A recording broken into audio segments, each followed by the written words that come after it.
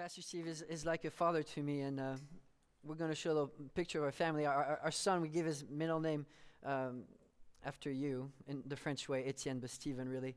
And our little one is the one who inherited the most of Steve's character, because when I cross the street with her, she's only 2, but she's like, "Good job, Dad, you crossed the street. You did it. Good job."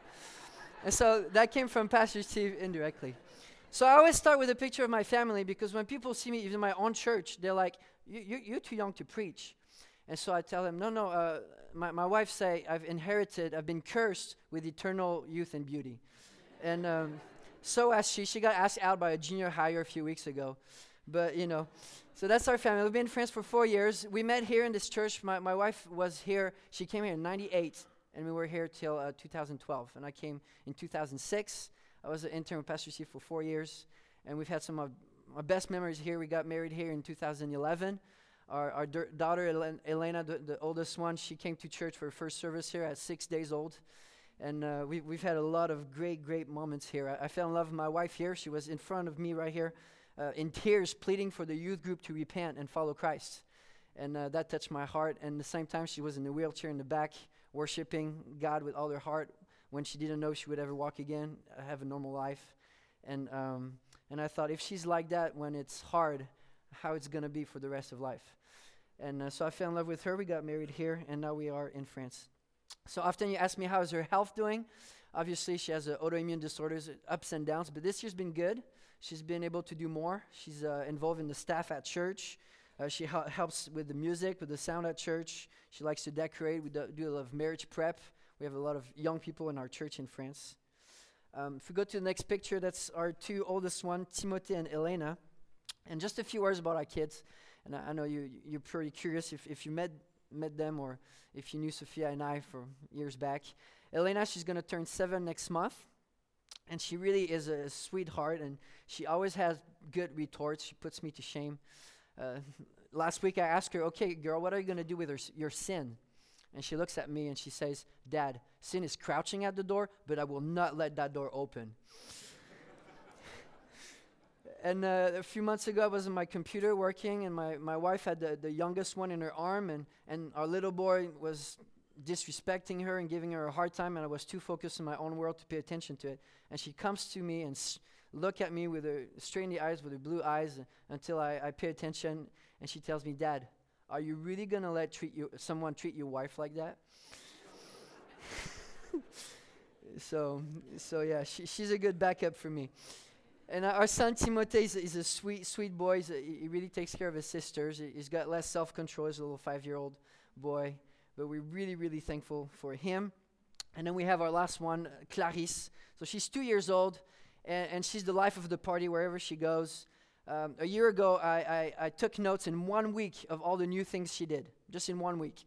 That included turning on the oven, turning off the washing machine, calling the police. She did 911, so that was fun. Deleted files on the computer, drying on the walls, emptying stuff in the bath and in the toilet, putting stuff in the fridge, climbing on the bunk bed. We don't know how she got there. But anyways, that's our third one, and we're happy to have her in the mix. So if we keep going, I'm pastoring a church in Lyon, France. I followed after a TMS grad. I had been there for 20 years. And the church continues to grow. We're about 200, 250 each Sunday.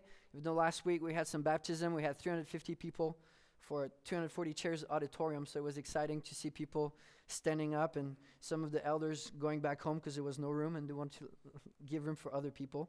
We're voting an 8th elder this week, so it's a steady church. We have a good group. And we have a good group of volunteer to support me in the mix. By God's grace, because I'm able to have some support from the outside, 50% of the resource of the church go towards church planning and mission. And so that's the mission of our church, is to multiply disciples, leaders, churches. That's in the DNA of our church. And the 3 church plants we started, we didn't even have to tell people to do it. Home groups, Bible studies. One day, 3 of them decided we want to become a church. And so we followed them up, accompanied. Yeah, I'm French. and so it became church plants. It's really exciting. If we go to the next slide, one of the most exciting things that we've seen in France in the past few years is people just show up on their own and they want to get saved. And a study just recently is going to be published in a few months of someone doing his doctorate in churches in French-speaking part of Belgium. I showed that 50% of people that come to church in this region come on their own initiative because of internet, because of curiosity, because religion has been so shunned down. People don't know anything and they want to know more. And so people just show up in church and they want to know more. And so I just want to show pictures of a few people that got saved recently. The one on the left, Kafui. She just showed up to church because we had a seminar on world religions, and she was curious. She came, she heard the truth, and she never left. And now she's one of the most joyful person in our church. She's part of the worship team. She's leading with the women's ministry now. She's part of the team, and she's a big sunshine in the church. Next to her is Christophe, who was a devout atheist and grew up just hating God. His parents hated God, and he hated God. And one time he was looking for answers, and he tried to go to a priest, and the priest said, "Sorry, I don't have time for you." And so he came to our church, and we started going in the Word, and his life completely got transformed. And so he's one of the guys I'm following up, and it's a joy to be with him. Jérémy Gret, the third guy, just got saved about a year and a half ago. He came to church, and he said he had a weight in his stomach for years of just being so stressed out, so angry, so upset about life. And he said, I came to church, and the first day that disappeared. And he's been in our church last few weeks for Valentine's Day. Took 30 people, went straight to share the gospel. One of our leaders with the young actives, young adults, and he's a joy to have in the team. And then lastly, last week we had 5 baptisms. That was exciting. And so a lot of people, just every month, every other month, people just show up, and they want to get saved. And so that's one of my greatest joy. And so we're having a building project because we don't have enough room for everybody. Even though we're church planning, we're getting to a limit. So hopefully we'll be able in a few years to go towards that. And we've received an inheritance from someone in our church that died, and that allowed us to pay for our old building and then also help our church plants to start on their own buildings. So the next one is our second church plant that we launched 3 years ago. Oh, no, that's the newest one, sorry, that I'm part of. It's on Sunday night, so I go preach there. And we're about 50 people, and it's really exciting. The next one is in Trévoux. It's 20 miles north of Lyon, where I'm at. And we have about 80 people that meet there faithfully with the young men that became the pastor. And then the first church plant we launched about 5-6 years ago. Now they're about 80, 100 people on a good service, and they continue to grow. So it's really, really neat to see what God is doing. I also have a teaching ministry. I mean, being trained here at TMS and then going to France and then you're the man. There's such a big lack of leadership that even me, they give me a lot of responsibility. So it's really fun to be there, have a lot of opportunities. I started teaching at a Bible Institute in Geneva, and I teach seminars on the glory of God, worship, books of the Bible, a bit everywhere in France when I have opportunities. If we go to the next slide, this year for the first time I was able to join a group of TMS guys and go do a seminar in preaching in Madagascar. And obviously there's a lot of countries that speak French, and a lot of Africa speak French, and when we produce resources, when we're able to teach, we're able to bless a lot more than just people in France. And so I was there with a lot of friends and great people. It was humbling to be with them, but teaching on expository preaching in other countries. And with that, I also have a publishing ministry, so it's fun. We have a publishing house associated with our church, and so I've had the joy to write 3 books, or co-wrote 3 books in the past 5 years, and one on preaching, so we're able to teach on that and give that as a tool in the French-speaking world. I've also a heart for music, and if you've known me when I was there, and I see some of my old piano students here, that's kind of fun. But I have the joy to be part of a music ministry, translate songs, publish songs, do some recordings. I was able last year to lead worship at the Gospel Coalition meeting for about 700 pastors, and that was a highlight. And then this week, next slide, I was able to meet with the Gettys, where I'm going to be their official translator in France, so that's kind of fun. And I'm already doing that with Sovereign Grace. So we're able to produce good resources and spread that throughout France and make a difference for Christ. So I do a lot of networking in France as well, just because there's not a lot of Christians, and we're trying to get good resources. So I try to get involved when I can in conferences, try to travel, try to go to committees. And it's really fun to see what God is doing in France. There's more and more visibility for the Christians. More and more people are hearing about us. Just last week, I had a phone call from the biggest French-speaking TV station in the world, and they wanted to come to our church. And we said no, but they called us. So, but it's neat to see that we have those opportunities, and I'm just thrilled to be in France. Thrilled to be where God has placed us. I don't deserve to be where I'm at, to see the fruit that people have labored for years and years to see in France that they didn't see. And here we are with our family, and we sing a lot of it, and we're very, very thankful to be there. And thank you for your prayers. Thank you for supporting us. If you want to know more, you can sign up in the back for a newsletter, and we'll be happy to keep you in the loop. So let's go to the serious stuff now. We can go to the next slide. A few weeks ago, my wife asked me, if you had a supernatural power, which one would you like to have? And probably you've thought about that before. I mean, we live in an age where we think about that all the time.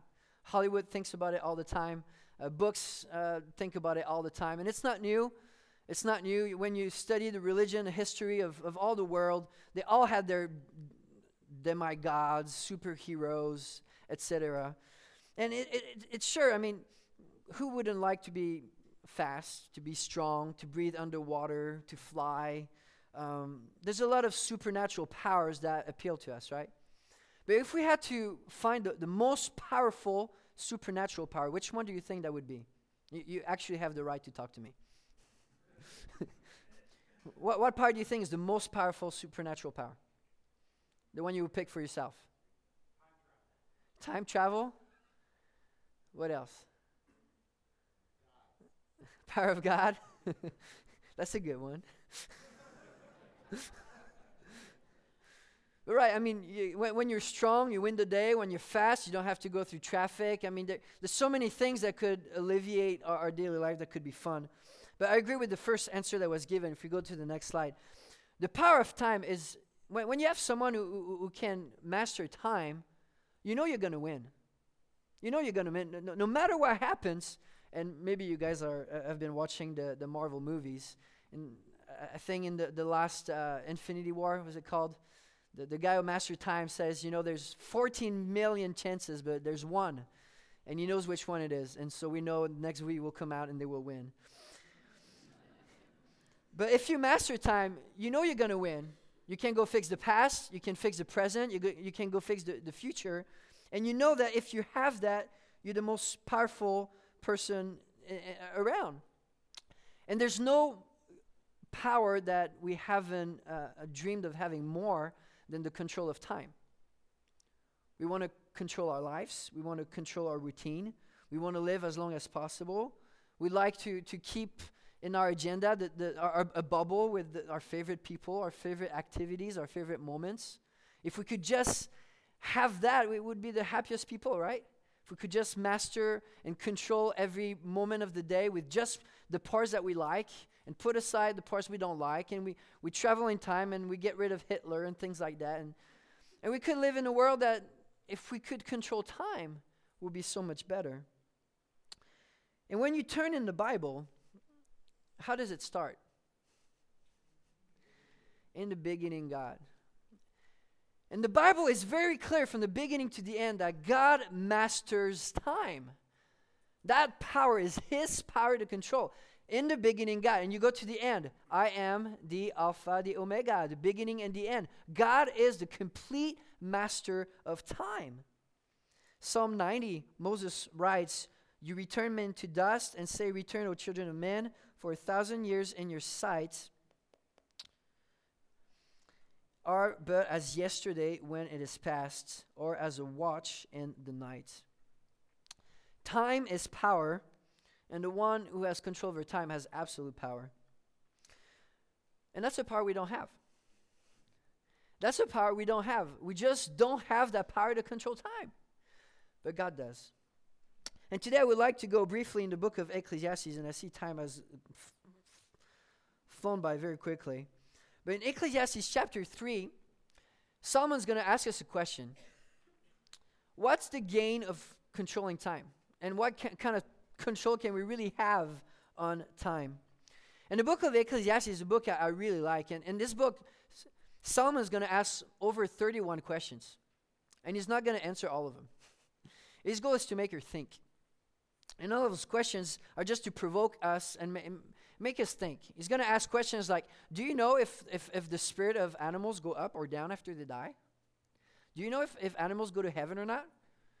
And he's trying to tease us. You know that right now there's millions of dogs that are happier than you, right? You know that, right? There's millions of dogs that are happier and more content than you. And some of them will go to heaven on top of that. And so Solomon just likes to ask questions like that. And so he's going to ask questions, what's the point of our work? Right? I don't know what job you have. I'm a pastor. Every week I preach to obey the gospel, and every week my people keep sinning. And I'm one of them. My wife, she's a mom. Every day she cleans the house, and it just takes 10 minutes for the kids to destroy it. And so at the end of the day, you're like, what's the point? I work for a company. I don't know how long it's going to last. One day it's going to be destroyed. And everything we do, at the end of the day, we're going to be wondering, what's the point? What's the point? He's going to ask the question, what's the point of human wisdom? What's the point of being smart? I don't know if you know the story of Francis Bacon, one of the smartest scientists of the past generations. He died doing an experience. He wanted to try if snow could keep a chicken frozen and the meat good, and he died of a cold. You can be smart and die in a very stupid way. I mean, we don't control that. And someone's going to ask, what's the point? He's going to ask the question, what's the point of being independent? In the Western world, we love being independent. And Solomon was going to say, I've tried to get out of every single box that could exist. I've tried to live the most extravagant life that you could imagine. And at the end of the day, he's going to ask that question in chapter 2. What were we expecting from the one following the king? I just followed the king, and I just did everything people expected. A crazy king, an extravagant king. There was a box for that. He wasn't able to get out of the boxes. He wasn't able to create a new system. He wasn't able to create a life that transcended normal life. Being independent doesn't help. And so for all these questions, he's going to go back to the same answer. You fear God and you depend on him. Because there's not 1 inch square of your life, there's not 1 second of your life that has meaning apart from depending on God. Nothing. Nothing at all. And so we get to chapter 3, and right before that, chapter 2, Solomon's going to pour out his heart saying, I've tried everything. I've tried everything. I've tried pleasure. I've tried experience. I've tried accomplishments. And he's going to say, I hated my life. I was empty. I was up to despair. And he goes to chapter 3, reminding us one more time that we're not in control of anything. And that nothing has meaning without God. Nothing has meaning without God. And what I love about Solomon is that in the Western world, we know that in our heads, right? We know that life doesn't make sense without God. But on our daily way of living, we don't really practice it as much as we should. And what I love about Solomon, what he writes, is that he makes you feel things. And the depth of your heart that you can't walk away without feeling that without God you're really empty. And this is what we see, Ecclesiastes chapter 3, verses 1 to 15. This is the word of God. For everything there is a season and a time for every matter under heaven, a time to be born, a time to die, a time to plant, a time to pluck up what is planted, a time to kill, a time to heal, a time to break down, a time to build up, a time to weep, a time to laugh, a time to mourn, a time to dance, a time to cast away stones, and a time to gather stones together, a time to embrace and a time to refrain from embracing, a time to seek and a time to lose, a time to keep, a time to cast away, a time to tear, a time to sow, a time to keep silence and a time to speak, a time to love and a time to hate, a time for war and a time for peace. And what's the point? What gain has the worker from his toil? I have seen the business that God has given to the children of men to be busy with. He has made everything beautiful in his time. Also, he has put eternity into man's heart, yet so that he cannot find out what God has done from the beginning to the end. I perceive that there is nothing better for them than to be joyful and to do good as long as they live. also that everyone should eat and drink and take pleasure in all its toil. This is God's gift to man. I perceive that whatever God does endures forever. Nothing can be added to it, nor anything taken from it. God has done it so that people fear before him. That which is already has been, that which is to be already has been, and God seeks what has been driven away. And we couldn't show a better contrast between man and God. How little we control. We're in a cycle that everything is contradictory. We cannot control anything, and yet whatever God touches with his fingers endures forever. Solomon starts with showing man's control of time. How absurd it is to think that we can control anything. How life, our existence, is a constant contradiction. We live in a world in tension. There's trials, there's sadness, there's difficulties, and no matter what we do, we cannot get out of that. We just can't get out of that. That's the world in which we live. Maybe you've heard the story of the Mexican fisherman. Let me read it to you. An American investment banker was at the pier of a small coastal Mexican village when a small boat with just one fisherman docks. Inside the small boat were several large yellowfin tuna. The American complimented the Mexican on the quality of his fish and asked how long it took to catch them. The Mexican replied, "Only a little while." The American then asked, "Why didn't you stay longer and catch more fish?" The Mexican said he had enough to support his family immediate needs. And the American then asked, "But what do you do with the rest of your time?" And the fisherman answered, "I sleep late, fish a little, play with my children, take siestas with my wife, Maria, stroll into the village evening where I sip wine, play a little guitar with my amigos. Have a full and busy life." The American scoffed. "I am a Harvard MBA and could help you. You should spend more time fishing, and with the proceeds, buy a bigger boat. With the proceeds from the bigger boat, you could buy several boats. Eventually, you would have a fleet of fishing boats. Instead of selling your catch to a middleman, you would sell directly to the processor, eventually opening your own cannery. You would control the product, processing, distribution. You would need to leave the small coastal fishing village and move to Mexico City, then LA, and then New York City, where you would run your expanding enterprise." So the fisherman asked, "Okay, how long would that take?" 15 to 20 years. And then what? And the businessman replies, "That's the best part. When the time is right, you would announce an IPO and sell your company's stock to the public and become very rich. You would make millions. Millions, and then what? Then you would retire, move to a small coastal fishing village where you would sleep late, fish a little, play with your kids, take siestas with your wife, stroll to the village in the evenings where you could sit wine, play your guitar with your amigos." Isn't that a good summary of life on earth? We're trying so hard to find meaning by just running in every direction we can. And at the end of the day, we haven't advanced an inch. Not a single inch. Without God, we cannot advance a single inch. And so Solomon is going to put that contrast. He's going to give it to us. There's a time to be born and a time to die.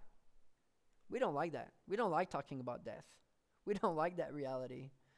And yet that's the reality of life on earth. And when I go to a funeral, when I do a funeral, I quote Ecclesiastes almost every single time. It's better to go to a house of mourning than to go to a house of feasting. For this is the end of mankind, and the living will lay it to heart. Death is one of our best teachers. But we don't like that reality. There's a time for birth, to be born. There's a time for death. There's a time to plant and a time to pluck up what is planted. And in France, I grew up near a lot of crops, and you see them being plucked every year and replanted, and it doesn't last. And all our efforts, all the society we invest in, all the ministries we invest in, we plant something that one day will disappear. One day will be uprooted. And some traditions that we inherit and things we do in church, sometimes we take them out.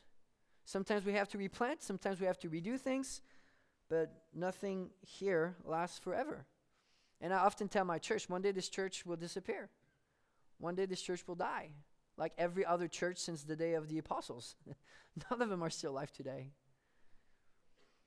There's a time to kill and a time to heal, especially if you like to eat a good steak. I have a friend who said if God didn't want us to eat animals, he wouldn't have made them out of meat. But Solomon likes to tease us. There's a time to heal. That means there's a time not to heal. That's a slap in the face of the American dream. There's a time not to heal. We don't like that. We'd like to be in control and say, no, if I pursue enough, if I invest enough, if I see enough doctors, I will be healed. And Solomon tells us there's a time for that and there's a time for not healing. We're not in control. There's a time to break down, a time to build up. And we're dreaming of a building project in our church, and you're dreaming of one in your church.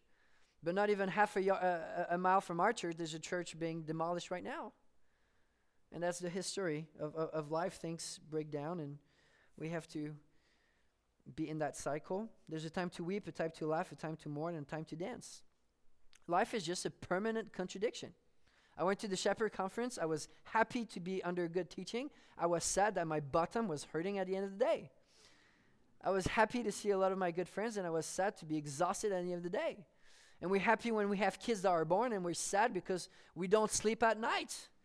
And you're happy when you get a bigger home or more suited for your family or your needs, and you're sad when you have to move and invest and see your money disappear. You're happy to go to the beach, and you're sad when you come home with a sunburn. Life is just a permanent contradiction. A few weeks ago, a lady came in my office crying and laughing. She was crying, saying, I have just discovered Christ, and I'm going to tell my family that are Muslim, and they will reject me. And then with a big smile on her face, she says, but Christ gives eternal life, and I'm happy to follow him. In our condition on earth, we're just trapped in that tension. And Solomon tells us you have to accept it because you're not God. That's not your place. We don't have that power to control time and to control our lives, but God does. And the only option we have is to trust him and to depend on him. There's a time to cast away stones, a time to gather stones together, a time to embrace and a time to refrain from embracing, a time to seek, a time to lose, a time to keep and a time to cast away, a time to tear and a time to sow, a time to keep silence, a time to speak, a time to love, a time to hate, a time for war, and a time for peace. Every peace treaty in the history of mankind has been broken by war. Every single one of them. And that's the reality of the world in which we live. We live in a world in tension. And we like music because music has something good. In music, when you start with the chord, usually you end with the same chord, right? That's how songs are written. You start with the main chord and you end with the same chord, and you get to a resolution where you finally feel at peace. But if you don't do that, I'll just go on the piano. If you just, and Chris will tell you, if you go to the 1, and then you go to the 4th, and then you stop, something's missing, right? You need to go back to the main chord. But the fact is, the world in which we live, the first chord was played in the Garden of Eden. And we can never play that chord back until we go to heaven. And so try to to create that little bubble in which we have our little Garden of Eden where we control things and we try to have our comfort, we try to have our wealth, we try to have our health. It's just nonsense. Because that's not the reality of the world in which we live. The last chord that will finally appease the tension, God will play in heaven, but not on earth. And so Solomon asked the question, what's the point? Verse 10, what gain do we work from all of this? And his conclusion is the same one in all the book. He's going to repeat, you have only one thing to do, is to trust God. And to give him the control of your life because you are not in control. And to trust God and to let him be the one who directs your path and you invest in what is eternal and what God has revealed. C.S. Lewis wrote on that tension, the problem of pain. The Christian doctrine of suffering explains, I believe, a very curious facts about the world in which we live. The settled happiness and security which we all desire, God withholds from us by the very nature of the world. But joy, pleasure, and merriment he has scattered broadcast. We are never safe, but we have plenty of fun and some ecstasy. It's not hard to see why. The security we crave would teach us to rest our hearts in this world and oppose an obstacle to our return to God. A few moments of happy love, a landscape and symphony, a mere meeting with our friends, a bath or football match have no such tendency. Our Father refreshes us on the journey with some pleasant ends, but will not encourage us to mistake them for home. Our home is not here. Our home is in heaven. And what really matters is what we do for up there. We don't control our time, but God does. And that's what Solomon is going to tell us in the next verses, from verse 10 to 15. I have seen that the business that God has given to the children of man to be busy with, he has made everything beautiful in its time. Also, he has put eternity into man's heart, yes, so that he cannot find out what God has done from the beginning to the end. I perceive that there is nothing better for them to be joyful and to do good as long as they live. Also, that everyone should eat and drink and take pleasure in all his toil, that is God's gift to man. I perceive that whatever God does endure forever. Nothing can be added to it, nor nothing taken from it. God has done it so that people fear before him. That which is already has been, that which is to be already has been, and God seeks what has been driven away. And Solomon, when we look at his writings, is fascinated by God's control of time. And in this passage, he's going to tell us God is perfectly in control of the present, of the future, but even of the past. God controls absolutely everything. He's in control of the present. He makes everything beautiful in its time. There's no mistake in the plan of God and the present that unfolds. God is perfectly in control of every breath, every second, every ounce of energy that we spend. God is in control of absolutely everything to make it work for our good in the end. Even though our life on earth is just a breath, even though it goes so fast, God has given in our heart the thought of eternity, says Solomon. We crave for something bigger, right? We crave for something infinite. We crave for those supernatural powers and just a life that just goes beyond what we see on a daily basis. And that's why we're so frustrated on earth, because we're so limited in our own strength. And I've got a few pictures here. Often we look at the world in which we live, and it's like the back of a tapestry. Maybe you've heard that illustration before. It just doesn't make sense. You see the threads, they go in all sorts of directions. Like, God, I don't understand this trial. I don't understand this relationship. I don't understand what's going on. And then if we go to the next one, we know that God, on his perspective, he sees everything. He builds everything towards perfection. But it's not our role to define what God is going to do with our lives and how he's going to build it towards that perfection. So we only have two choices possible. Either we trust God, or else, like Solomon, we hate life and we despair and we become angry. Solomon tells us, from the beginning of the end, man just doesn't get it. And that's the Bible. It starts with Adam and Eve. They don't get it. You go to Revelation, Jesus has reigned for 1,000 years of perfection on earth. And there's a crowd bigger than all the sand on earth that's going to rise up against him. From the beginning of the end, we just don't get it. We just don't get it, even though God has meaning for us. He has a meaning for our present, even though we don't get it, though. Verses 12 and 13. I've perceived that there's nothing better for them than to be joyful and to do good as long as they live, also that everyone should eat and drink and take pleasure in all his toil. That is God's gift to man. And Solomon, he's tried all the excesses, all the extravagant stuff. And he's going to tell us that what's wonderful about God is that he's the God of the small stuff. You can, when you eat with him for his glory, when you drink with him, when you work thinking of him, all of that has meaning. All of that has infinite meaning. All of that is rich. The God who controls the present, even though we don't understand, when we live the simplest thing in life and we give room for him to really be the master of our daily life, that has infinite meaning. God controls the present. He also controls the future. I perceive that whatever God does endures forever. Nothing can be added to it, nor anything taken from it. God has done it so that people fear before him. This is probably one of my favorite verses in the whole Bible. The hope that he gives, that whatever I touch when I depend on God lasts forever. I mean, can you imagine you put 1 cent in the bank account and it has infinite reward? When you invest for God, God touches something, it never ends to produce reward. It doesn't matter if it's doing the dishes, is spanking your kid, is singing to him, whatever small thing we do for him, as long as we fear him. When God touches it, it lasts forever. And that gives meaning for everything we do. When God touches it, it lasts forever. It gives me so much hope.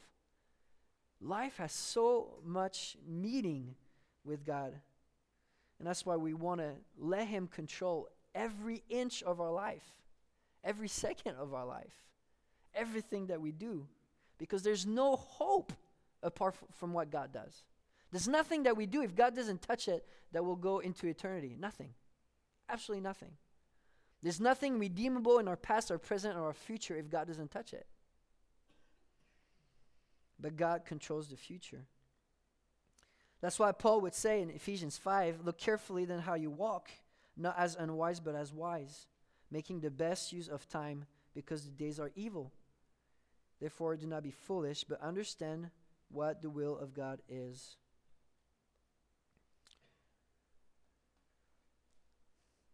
God controls the future, but he also controls the past. Verse 15, that which is already has been, that which is to be already has been, and God seeks what has been driven away, literally what is of the past. How much comfort is it to remember that God controls every single second of our past? That no matter what we've done, God controls it. God is the master of it. And there's nothing that is part of our past. There's no regret. There's no sin that God is not a master over. And that's why Paul could say, I forget what's behind, even though he was a murderer. He said, I run for what's ahead. Because God is in control of our past, of every second, every sin, every mistake we've made. God is in control of that. And he's able to, God seeks what has been driven away. God is able to take what was in our past and bring forgiveness, bring meaning. And that's the message of the cross. That's the message of the cross. At the cross, Jesus has paid for everything, past, future, present. The God that is absolutely, overwhelmingly the master of everything and of every second that passes. And I love Solomon. I love how he writes his book of Ecclesiastes because he makes you feel things like I was saying. And Solomon, he's going to make us feel how ugly is unbelief. How ugly is the love of the world. How ugly it is to try to control, to seek things of the world. And yet, when Solomon describes God, he's a God that you want to follow. A God that is beautiful, that makes everything beautiful. A God that controls absolutely everything and who can give meaning in everything, even the simple things of life, as long as we trust him. I'm just going to end with this. Paul was writing 2 Corinthians 6. Working together with him, then, we appeal to you not to receive the grace of God in vain. For he says, in a favorable time I listened to you, and in a day of salvation I have helped you. Behold, now is the favorable time. Behold, now is the day of salvation. Doesn't matter what you've done in the past. Doesn't matter where you're at right now. Doesn't matter the trials you're going to have tomorrow. Today, God is here. And today, God is here to answer our needs. Today, God is here to be with us. Today, God is here to save from our sins if we haven't repented. He's the God of the present, he's the God of future, and he's the God of the past. Let's pray.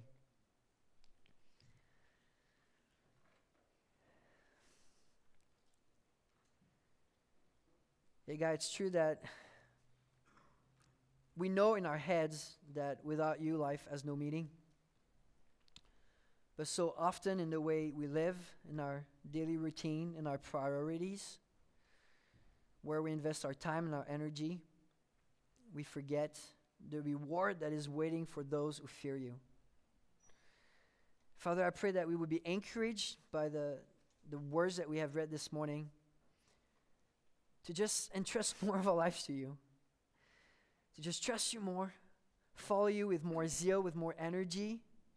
Help us to remember that what counts is what you touch, what is eternal. Help us to remember that through salvation we can go to heaven and enjoy you forever. And at the same time, those that don't know you will be condemned. And this is the day where we can reach to them and bring them the message of salvation. Help us, Father, to follow you, to give you the first place in our life, and to repent from whatever does not please you. Help us to not be playing game with our investment of time, but remember what is eternal and what is not, and that there's no hope for what is not eternal and what you don't touch. In your name we pray. Amen.